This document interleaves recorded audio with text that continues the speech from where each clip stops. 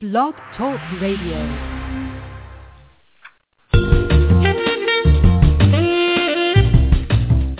Black Politics Today, an eye for what's at stake in global politics, and your source for the social, economic, and political impact of public policy on the African American community.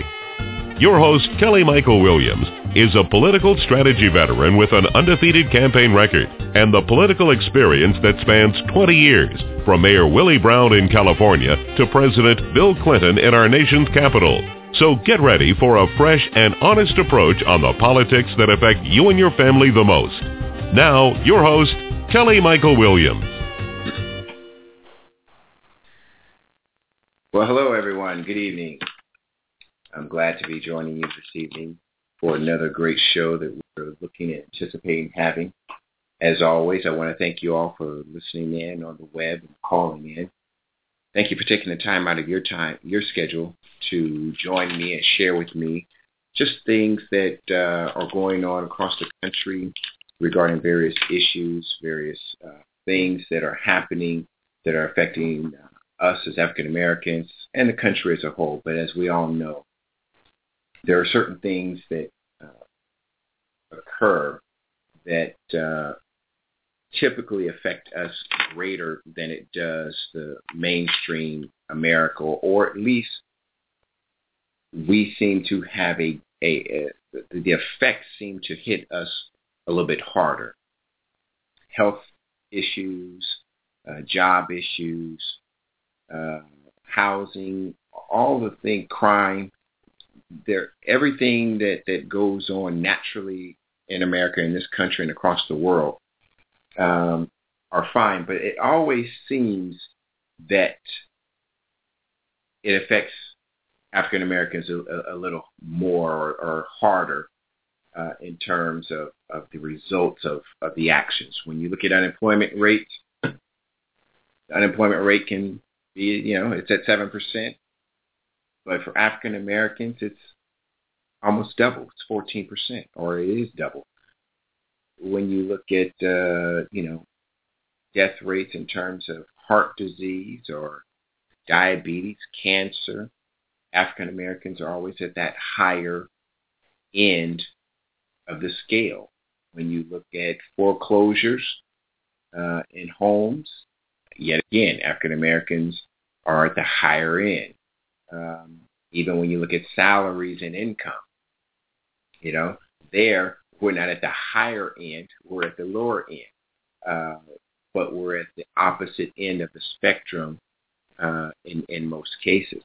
And unfortunately, that reads into, I think, sometimes the mentality and the reaction and responses that we have when it comes down to actually fighting and doing things or trying to make a change that can ultimately, help us to progress. I think sometimes when you've been in that state or that mindset for so long, it will cause you to ultimately believe your existence and the reality of what you see, as opposed to believing truly what God has already told you is that you can do anything. Earlier today, and just a sidebar, earlier today I was watching a video clip, a YouTube video clip that a colleague of mine had, and it was about a young man, I believe he was 13 or 14 years old, teenager, out of Sacramento, California, and many of you can probably go to YouTube and see this clip. And it was astounding to me. It was just amazing. And it really touched me to really appreciate and enjoy what I do and what this talk show is all about.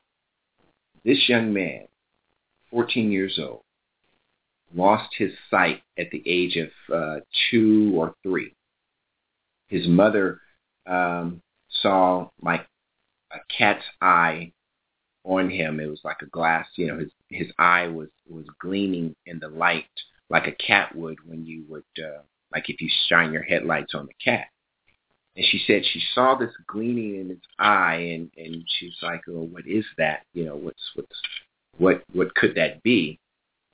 And then the 2 days later, that cat eye, or eyes, because there's both eyes, turned white. It was his pupil. So his pupil initially looked like a cat's eye, but then it turned white, and he had lost his sight. He had a rare disease. And if that disease had not been caught, he could have died from it. I don't recall the name of the disease, but it's a very rare disease that it will start in the eyes, and it can actually travel throughout the body and ultimately kill you. So this disease that it was took his eyesight. Well, as many of you know, and as many of you have friends or relatives, when they lose their sight, there's other avenues or what they will use to get around. They will use a stick or a walking a cane, or they'll get a CNI dog, or someone will assist them and help them around. Well, this little boy didn't do that. This little boy tapped into what all of us have, and many of us never use. And he tapped into the uniqueness, the awesomeness, and the powerfulness of who we are as human beings. He tapped into what God created and recognized and realized that there was other ways for him to be able to see and function and understand. And I want you guys who are listening, to the show tonight, you have to go to YouTube. And I believe if you type in blind boy who sees or blind boy with vision, I think it'll come up. I don't remember what the code was or anything. Like I said, it was a colleague of mine who had it, and I was able to pull it up. I mean, she was watching it, and I was watching it with her. But this young man, as I said, tapped into what the uniqueness of our bodies are. And I want you to take a moment and just think about our bodies and how God made our bodies and what he did. And how, when we get sick, our blood cells and our immune system attack the virus and do different things. And how we break our leg, it mends itself. We cut our hair, it grows back. We cut ourselves, it heals. Different things that happen to us have a mechanism that will ultimately cover up, heal, or provide a remedy, if you will, for that thing that there is. What this young man did was he tapped into his sensors and his sensory. Something that we as kids would play with, but as this child did, he may have played with it, but he perfected it. I remember as a kid walking around and pretending I couldn't see and trying to walk around and not bump into things. Or I remember trying to hold my breath for a long time, or try to keep your eyes open and not blink. This kid has taught himself how to see simply by his sensors. He can walk around his home without bumping into things, not by someone telling him where those things are. And I want you to understand that. No one told him where things were. And remember, he was 2 or 3 years old when he lost his sight. So even if he had seen them before, by that time he was certainly forgotten where things were.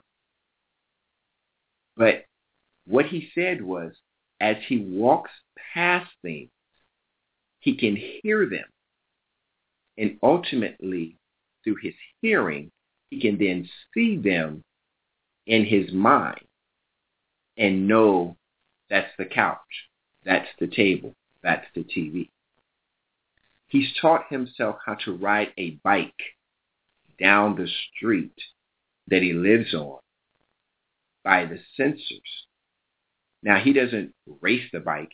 He rides the bike so that he can hear what the wind and the sounds are bouncing off objects. And if many of you know, sensors, you can, by wind and different things, your voice bounces off a window or wall, air, different things happen. And this young man, as a result of him tapping into what God gave him, has been able to master this. And he's written a book about it. He watches TV and plays video games. Now, he may not see what's on that TV, but he watches it. And he sees what happens. And he understands what happens. And when I saw this video clip, I was overwhelmed by his tenacity, his endurance, his never give up spirit. And his mother said that she had told him and taught him something I wish we would always do more than just doing lip service, is she told him he could do anything and accomplish anything. And at 14, he has. Doctors are amazed at what he's been able to do. There are so many doctors around, they don't even understand how it's even possible for him to be able to see and do what he's been able to do. And it is just amazing to me how, if we would simply tap into that inner spirit that we have and tap into that gift that God has given us, to not just see or believe in ourselves, but believe in him and what he can do, because he created this body. He created us in the first place. So if he then allows us to become blind, as he did this 14-year-old, would we not think that he would then do something to assist him in being able to see and understand and be able to visualize what's going on? Even if he can't visualize it with his eyes, he can visualize it with his mind, because that we visualize in our mind is ultimately that we can actually produce outside of our mind. Because we talk about write the vision and make it plain. Well, if you write that vision down and it's plain to you, you can ultimately achieve it. And it's ultimately something you can do. And that is something that is just profound to me. Because when I look at today's show and what we're going to talk about, there was something that struck me this afternoon or earlier today that I read, because we're going to touch on some minimum wage. We're going to touch on the food stamp program, SNAP, that is now a big issue in Congress. And we're going to touch on housing and some things. And we're going to try to get to it all, because there are a few things that are just like really something that I want to talk about. And that first thing is the minimum wage and SNAP program, because and SNAP it stands for the food stamp program. That is something that just really is one of those areas where I'm just like,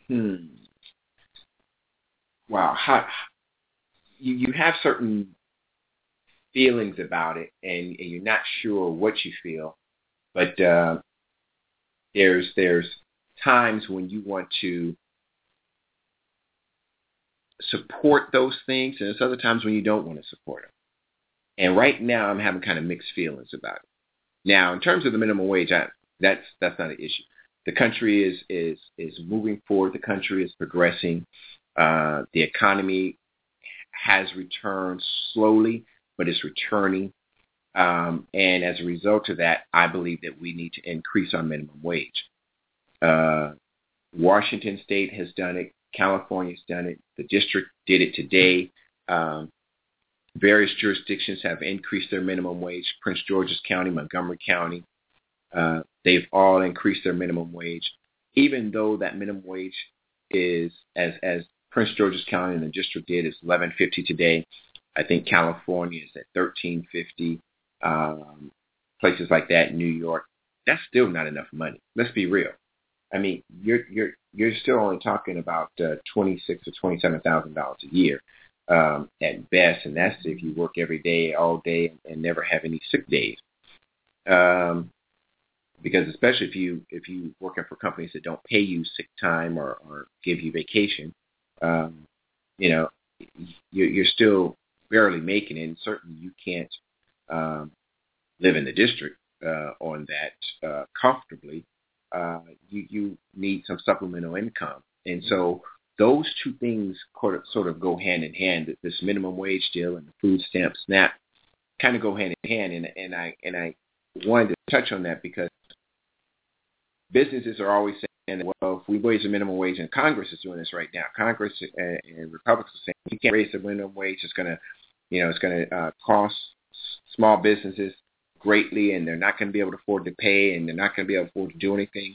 Do many of you realize that Northrop Grumman is a small business, technically by the code standards, and Halliburton is a small business, and big companies like that are considered small businesses? Is that do people realize that? Because depending on how they're identified, if they're a manufacturing company, if they're a services company, or whatever the case may be, their small business category is either by income or by number of employees. And a lot of those companies, the Halliburtons, the Northrop Grummans, and things of that nature, they're by number of employees. So if they have 500 or less employees, because they're considered manufacturing or industry or products and services, then they will be considered a small business because they have less than 500 employees. But they can do $15 billion a year in revenue, and they're considered a small business. And Congress and members of the Republican Party are saying, oh, no, paying them $15 an hour is just too much. That's going to hurt them. That's going to hurt business. I doubt that very seriously. I doubt that very seriously that Halliburton, Northrop Grumman, any of those companies, Northrop Grumman right there out in McLean, Virginia, by the way, is going to have any effect on their billions of dollars, especially since those contracts that they have are coming from the government that they want to make sure they keep. And so that transition of minimum wage to this food stamp program, yesterday's Washington Post had an article in it regarding the food stamp program and the cuts that are being made by the federal government. Federal government cut and wants to cut nearly $40 billion out of the food stamp program. Now, originally when I heard this, I was up in arms, I think, like most people were, because we thought about a lot of those are seniors, a lot of those are veterans, a lot of those are people who now, because of the recession, previously had lost their job and were trying to make it and barely make it. And then a lot of those were, single moms, single dads, people who were disabled, sick, things of that nature. And the original budget was $4.1 billion for SNAP. That budget has now increased to that budget has now increased to $72 billion since 2007. That's a lot of money. Now, I do not, and I'll make it clear, I am not advocating that we kick everybody off food stamps because it is necessary and people need it. Just 2013, 8 short years ago, maybe, I think it was 2004, 2005, so 7 years, 8 years ago. I had to go on food stamps. I had to receive food stamps because there was a time when I had no job and didn't have any income, and I had a child to support. And the funny thing about it was I hadn't even thought about food stamps. I was trying to make it the best way I could. Different people were helping me out. And it wasn't until someone said to me, why don't you go and get some food stamps so you can feed your son, did I actually dawn on me. And even then, I think it took me probably about another week or 2 weeks to go over there because I felt so ashamed and so bad that I had to go over there and get it because I had a gainful employment. I had a great job and I lost the job. Then I lost my home. And I was like, wow, but I'm still driving a car, so am I really allowed to go get food stamps? I didn't know what the process was. I didn't know who should be on them and who shouldn't be on them. So I'm sensitive to this, and yet I'm sensitive to it, but even yet I have an opinion about how it should work or how we should try to help those on it to get off. Because I can tell you, I recognize that when it was time for me to get off and when I got a job and was trying to move ahead and do some things, I wasn't making a whole lot, and I was concerned and I was scared to say, oh God, what's going to happen? So I tried to make ends meet. And so I went in and I told him I no longer need the food stamps. And I gave him my name, information, whatever I need to do. I don't recall everything. And then I just, went to buying my own food and doing my own job. But I read this morning about a young lady, and she's 41. She has 5 kids. She actually has 6, but only 5 live with her. She's on food stamps. And she was concerned about the fact that they were being cut.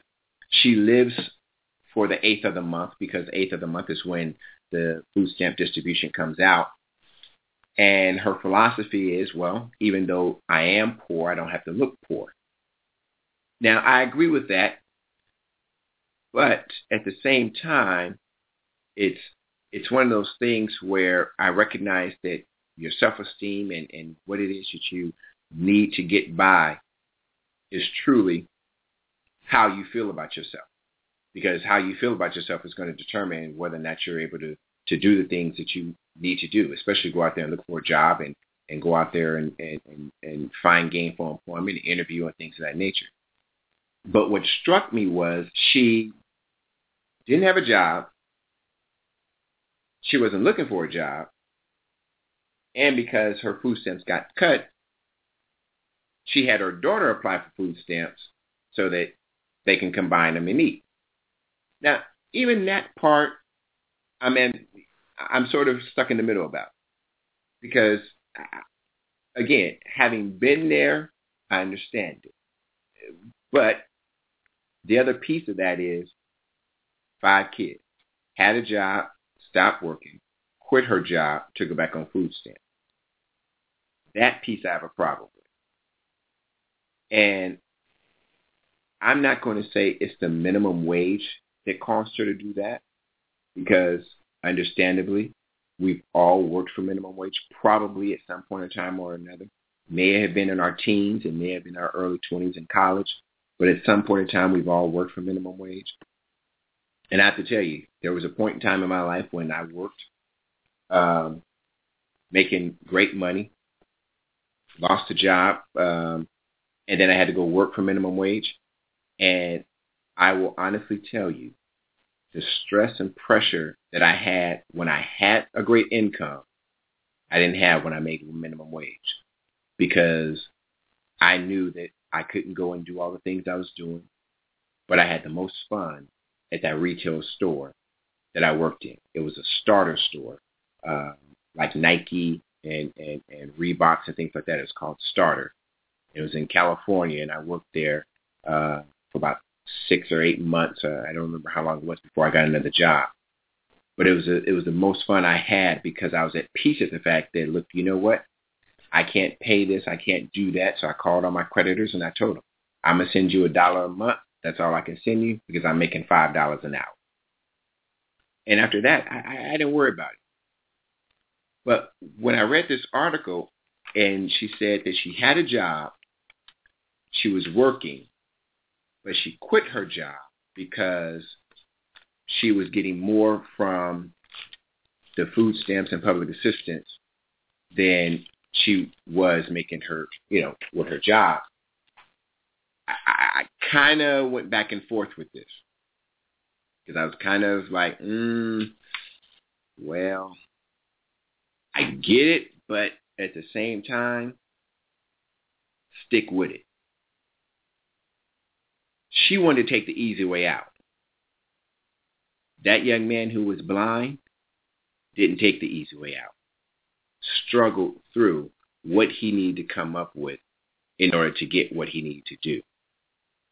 And her children are ages 11 to 22. 11 to 22. Now, I got an 11-year-old, so I understand. But the thing was that, and I admire the daughter in this case, because the daughter said, you know what, I'll do this, but I'm not doing this for me because I really don't want to get caught up like that. I don't want to be a part of this system that's going to keep me bound. And in fact, the daughter says that she's tried to improve her job prospects by attending healthcare training programs, which she calls medical school, and seminars on Microsoft Word and computer development. And actually, she worked through a temp agency, and she, was working through the temp agency, but she's no longer working with them. But she said, you know what? I'm not trying to go this route. I'm not trying to go this route. And I'm saying that because the reality is that the mother of these 5 kids is, as she says, I believe, a 3rd generation food stamp public assistant recipient. And that's the part that bothers me. That right there is where I'm like, okay, if your grandmother was on food stamps and public assistance, and your mother was on food stamps and public assistance, at some point in time, something should have said to you, I am not going to be on food stamp and public assistance.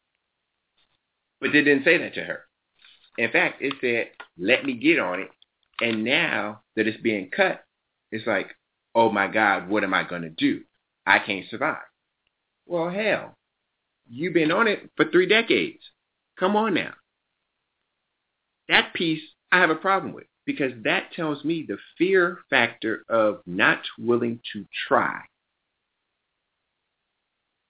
It's easier for you to sit back and do nothing than to try. The daughter was like, no, it's not going to be a 4th generation. I'm not having it. In fact, she says that she doesn't even want the card to buy the food stamps. So she gave it to her mother because she didn't want to hold on to it. She didn't want to be part of it. But the mother was saying that, hey, well, it's hard out here and we just make it. And she has a very defeated attitude, which is unfortunate. But it's like, what happens? What happens when you have that defeated attitude of not wanting to try? She's 40 years old, has 6 kids, 5 of them living with her. She has 5 different men fathered the 6 children. She's gone through the whole gamut of, being evicted and having to go through hard times. And I understand that and I get that. But my thing is, when you have an opportunity, no matter how small, take it. Because for me, that's telling me that God is reaching out to you to give you that little push that you need to now stop depending and relying on yourself and start depending and relying on him. That little boy who was blind at 3, at some point between age 3 and age 14, decided, I'm no longer going to depend on myself and in my own might and power, but I'm going to depend on that higher power, that God power, that inner sensory, motor sensory characteristic that I have that's made up in me, and I'm going to rely on that. I applaud the daughter because the daughter is seeing and saying, I want to do better. I don't like this lifestyle or this living. And the mother talks about maybe going through some depression, and I've been there and I understand that too. So with that, you have to stop allowing yourself to be caught in that state. So you get caught in that state when you decide that all you're going to do is sit at home or sit around, smoke your cigarettes, and wait for the 8th of the month. She talks about how she panics. You know, she goes to the different things that are available to her. They give out food subsidies or like a food bank, and they give out food for 3 days. Then she goes to the next place and gets something else, and the next place and gets something else, and then she goes shopping and gets some food, and to make it throughout the whole month. But then she talks about how, man, I got food for 3 days. I got this over here, but now I got 17 more days before the 8th arrives again. And that says to me, okay, so if you go get a job, and if they're paying you minimum wage, and you know, like I said, different jurisdictions are raising the minimum wage, some of that subsidy would be cut down. I agree. But then at least you have that self-esteem, that self-value, that self-worth that you need to counteract that depressive state and that depression that you're going through, to then be able to show your children an example. And my issue is the fact that, okay, well, her grandmother was there and her mother was there. So she saw that. And then with her mother being there, she went there. And she became that. And now her 5 kids are living and seeing the same thing she saw. So what are they going to become?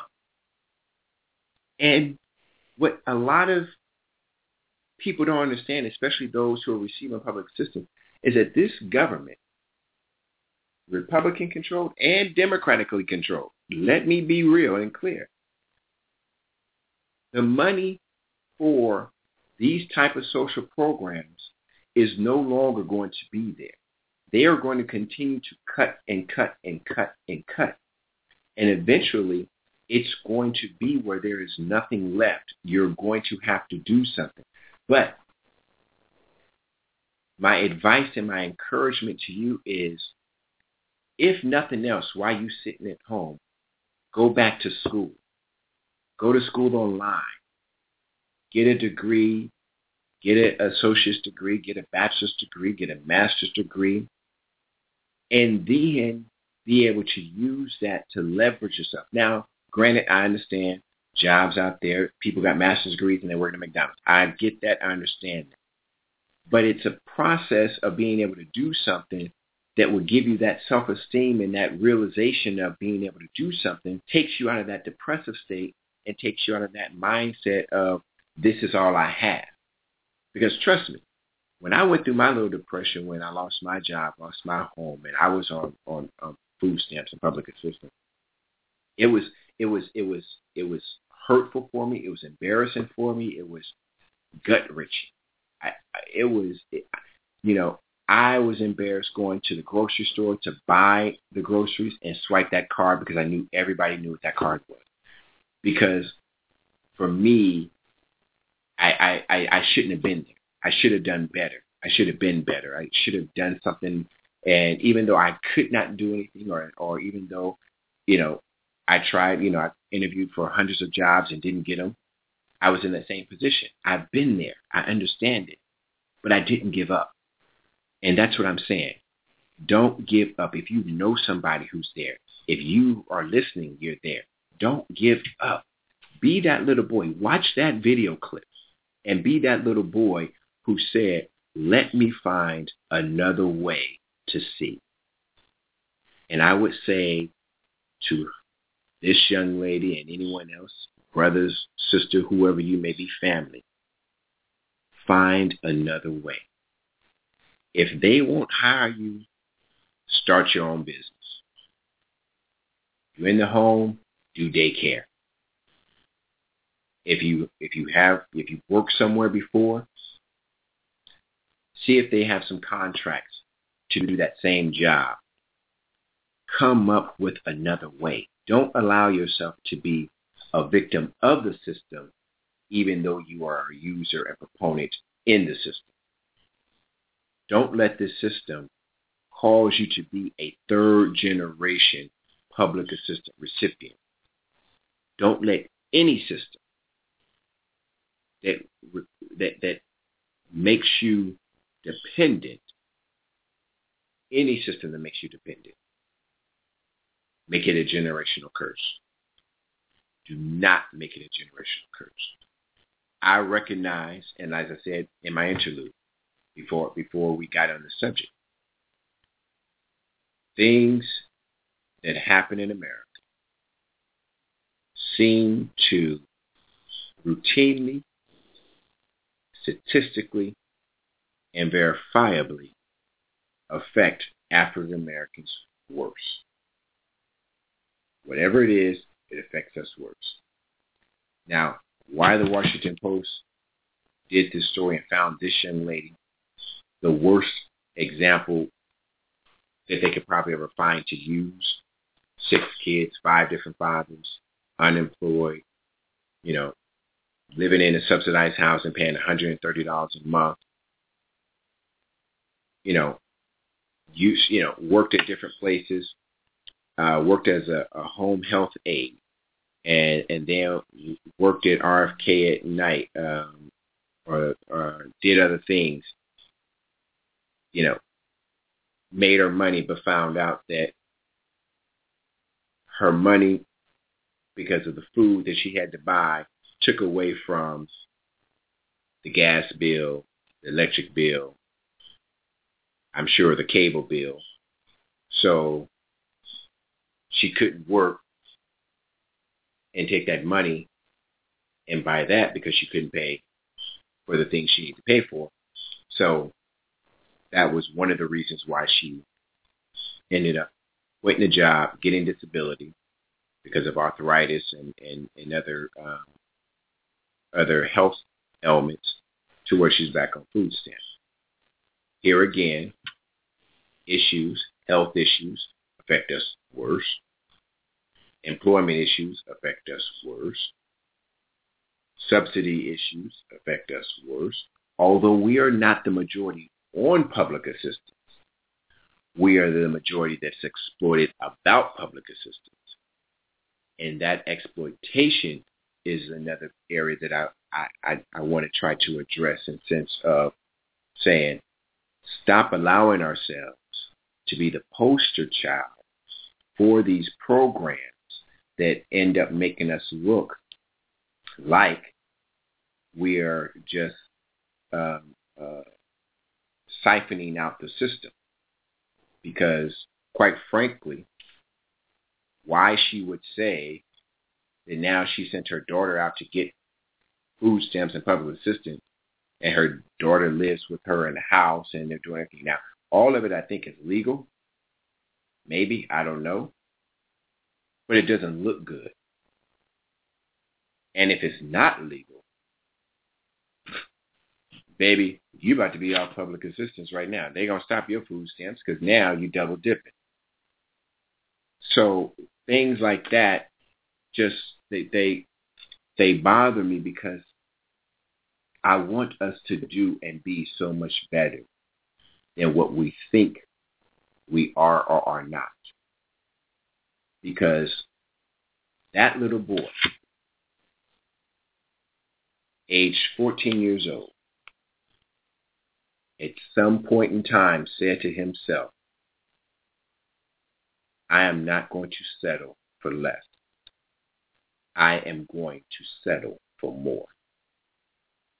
And we have to encourage our people. We have to embrace them and encourage them. I went and checked my post office this morning. There's a gentleman in the lobby of the post office asked me if I had any change, and I told him I didn't have any change. And then as I walked down the stairs, I realized I didn't have any change, but I had actually put my dollar bills in my pocket where I normally keep them in a little wallet case that I had. And so the Lord reminded me, your money's in your pocket. So I turned around and I went back up there and I gave him $1, and then just turned and walked out. Now, why am I saying that? I'm saying that not because I gave him $1, but I'm saying that because there are times when we will come in contact with some people that we might need to turn around and speak or say something to them and speak life into them. And even though I didn't speak that life into him, I went on and did what I was supposed to do, which was give him, the $1 that I gave him. And I said I was supposed to do that because, as the Bible says, those that you have fed and clothed, you've done unto me. So I didn't ask him what he was going to do with that money, but if it was in my spirit to give it to him, I needed to do that, and I wanted to do that. We have to then do the same thing, because when you look at trying to live in inner cities nowadays, especially cities like D.C., San Francisco, New York, Chicago, Philadelphia, Atlanta, major cities. Well, Atlanta is a different income area and bracket and cost of living. But if you look at the major cities where things are booming and going, DC just opened up what is called City Center DC. 700 apartments last week opened up. It has a rooftop dog park. It has a moss garden, and the average monthly rent for a 2-bedroom apartment. The average monthly rent for a 2-bedroom apartment is $4,400 to $5,200 per month. I'm going to repeat that because you may not have heard it because I have on my earphones, and I don't know that I heard it. The City Center downtown D.C. is on 9th Street to 8th Street and around. The average monthly rent, not mortgage, but rent. Someone is paying rent there. They're not getting a tax write-off. They're not getting, any interest credits. They're not getting any of that. The average monthly rent is $4,400 to $5,200 a month. And the condominiums that are selling are $1.2 million to $1.5 million a piece. And 70% of them are sold. 70%.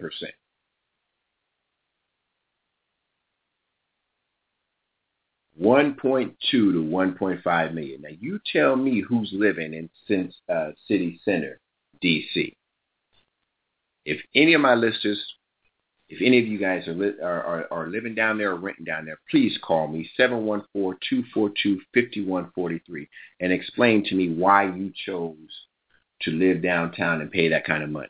I don't have any problem with it if you can afford to do it.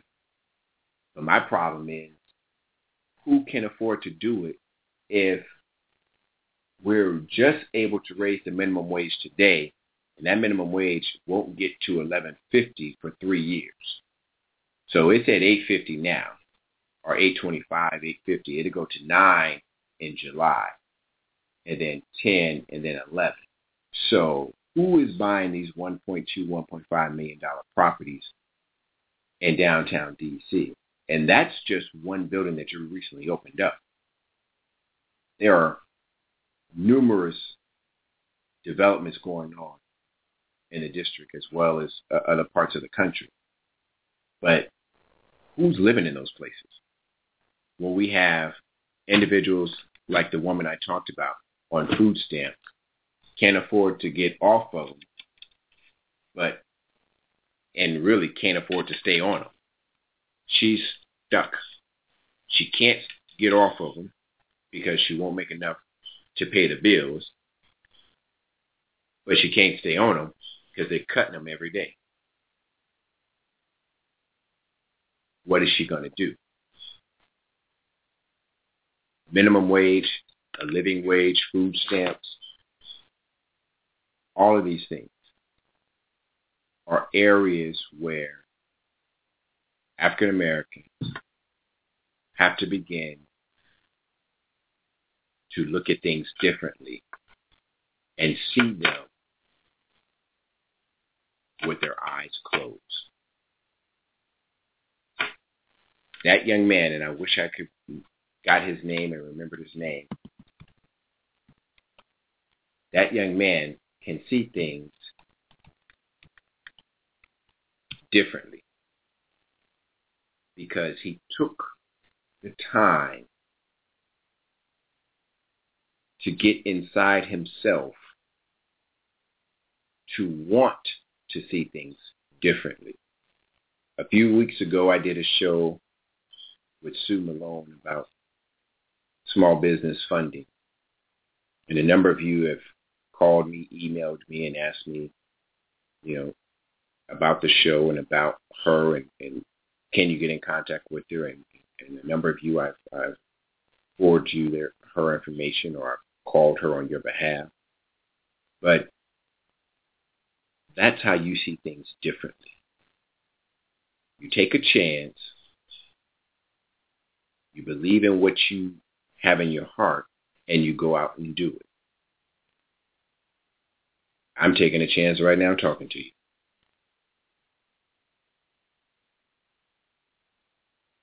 I wanted to teach and educate African Americans in the political process and the political system, if you will, and basically talk about political, social, and economic issues that are affecting us and try to give some insight of my experience in campaigning and policy and in different areas to try to motivate and inspire others to not continue to sit on the sidelines but get involved. Not continue to say them or they or wait for somebody else to do something, but you get up and do it. There is so much out here for us that we are not tapping into that it just sometimes it just bothers me. Sometimes it's just a personal pet peeve of mine that I just wish we would, instead of sitting back talking about Beyonce or Jay-Z, and I have nothing against Beyonce or Jay-Z, but I don't need to talk about them. They got theirs. So why should I, one, be envious of what they have, and two, be talking about them? I need to be talking about myself and what I'm going to be doing and what I'm going to get, where I'm going. Now, I can use them as a symbol of affluence of maybe where I want to aspire, but I don't care what she wears. I don't care what he wears. I don't care anything about that. Now, he's in the music business, so that's how he got his money, and that's what he wanted to do. I'm not in the music business, so I have to go in what I'm in or go in where my heart leads me. And the young lady that we were talking about who's on public assistance, maybe she can start her own business as a healthcare advocate or healthcare assistant. There are plenty of people who will need someone to come into their home to assist their loved ones, their mothers, their fathers, or grandparents who are elderly, who may need some help or treatment or just need someone to sit with them. Start a business and get a contract with the city to do that. That's what I'm talking about. You already have the experience to do it because you were doing it. Go out there and start a business and continue to do it. Make a better life for your kids. The whole idea is not to get trapped in the cycle of the revolving wheel, and like a hamster, all you're doing is running around in circles. Every one of us have always said, heard, or been told, you should do better than your parents did. You know, the idea is that your grandparents, they did all they can to get your parents to school or college or whatever because they never went to school or college. And then they wanted their kids to go to college. And then your parents wanted you to go to college and do better. And that's what you should want for your kids. I know that's what I want for my son and daughter. And so I'm always talking to them. No, we're not going to think of who you're going to work for. We're thinking about who's going to come to work for you. And I talk to my daughter and I tell her, yeah, you can go into the public health field and do that. But that's only going to be for a couple of years so you can get the experience and learn the land of the law, the law of the land. But after that, we're writing a business plan, putting something together to where you're going to be doing your own thing. Because healthcare is going to be an industry that is going to continue to grow and boom, especially as a result of the Affordable Care Act. Which, by the way, now that things have started to get on track, they've gotten over, 2 million people signed up now for the Affordable Care Act. And as you've noticed, Republicans are scattering, trying to figure out how to talk about it, what not to talk about. And a lot of Republicans now, in fact, I think I put one of them up on my website, he's now saying that he's embracing the Affordable Care Act, at least some aspects of it. Why? Because they understand and know, oh my God, this thing is actually going to work and people are actually going to get health care. Now, I still don't know and can't understand for the life of me why they wanted to stop them from getting health care. Well, politically, I understand. But realistically, I don't understand. Especially when your people in your state, like Texas, has the highest uninsured people out there. And yet, Governor Rick Perry wants to do nothing for those individuals, will not accept the Medicaid expansion, free of charge, mind you. Accept it free of charge where it costs his state nothing. He would rather have his citizens suffer. And I'm trying to understand why the people of Texas keep electing these conservative Republicans who continue to send their state down the drain. Why would they keep having them unemployed, underemployed, uninsured, no insurance, health insurance, and they keep electing these people? I don't get it. At some point in some time, I would think you would get tired of kicking your own self in the behind and decide, you know what? Let me take my foot out my own behind and put it on the ground and walk on it. And let me get somebody else in there who's actually going to do something to help me get out of this hole. I don't get it. But they keep electing the same people and the same type of people. It makes no sense to me. And then you have the Fox News crew. And I'm sure many of you heard about this too. The Fox News crew have decided that they're going to make everybody in America white, or every historical figure white, or every biblical figure white. Jesus is white. Now, Santa Claus, I understand. I don't care because he's fictional. But help me understand why Meagan Good, Blondie, is going to go out, even if it's tongue-in-cheek, as she tried to come back and say, oh, Jesus is white, Santa Claus is white, it's a reality, just accept it. Now, of course, she had to backtrack on that. But here's a little key, Meagan. Read the Bible. And with your brown, blonde roots, help me understand what Caucasian do you know has skin of brass, hair of wool, and,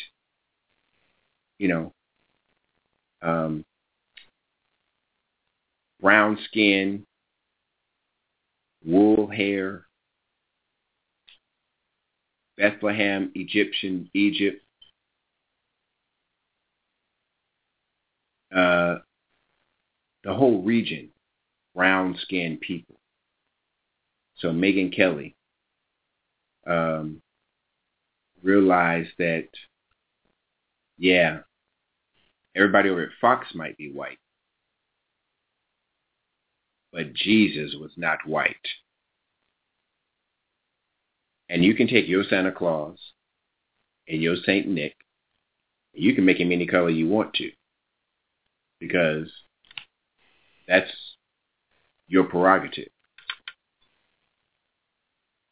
But to go on national TV and to tell the American people, as you were trying to discredit, or I don't know what you're trying to do in regards to the young lady who wrote the letter and how she was feeling personally and why you even got the letter to even exploit it, I have no idea.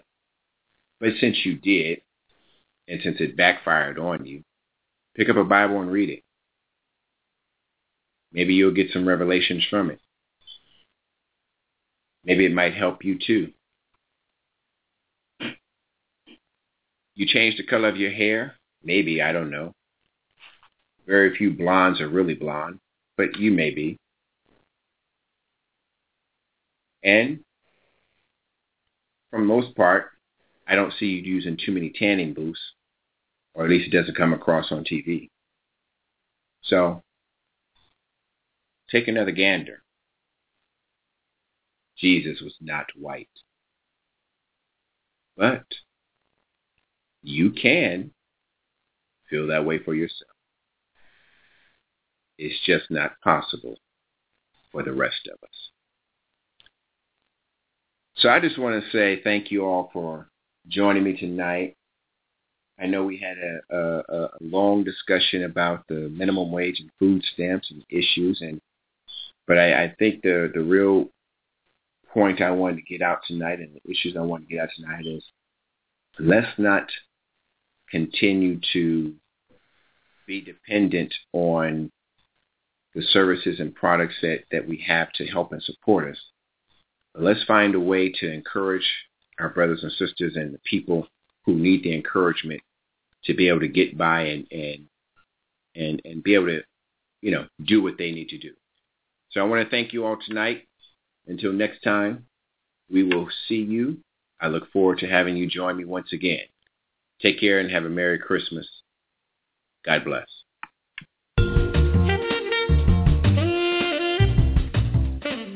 Thank you for listening to Black Politics Today, an eye for what's at stake in global politics, with your host, Kelly Michael Williams. Until next time, follow us on Twitter and like us on Facebook.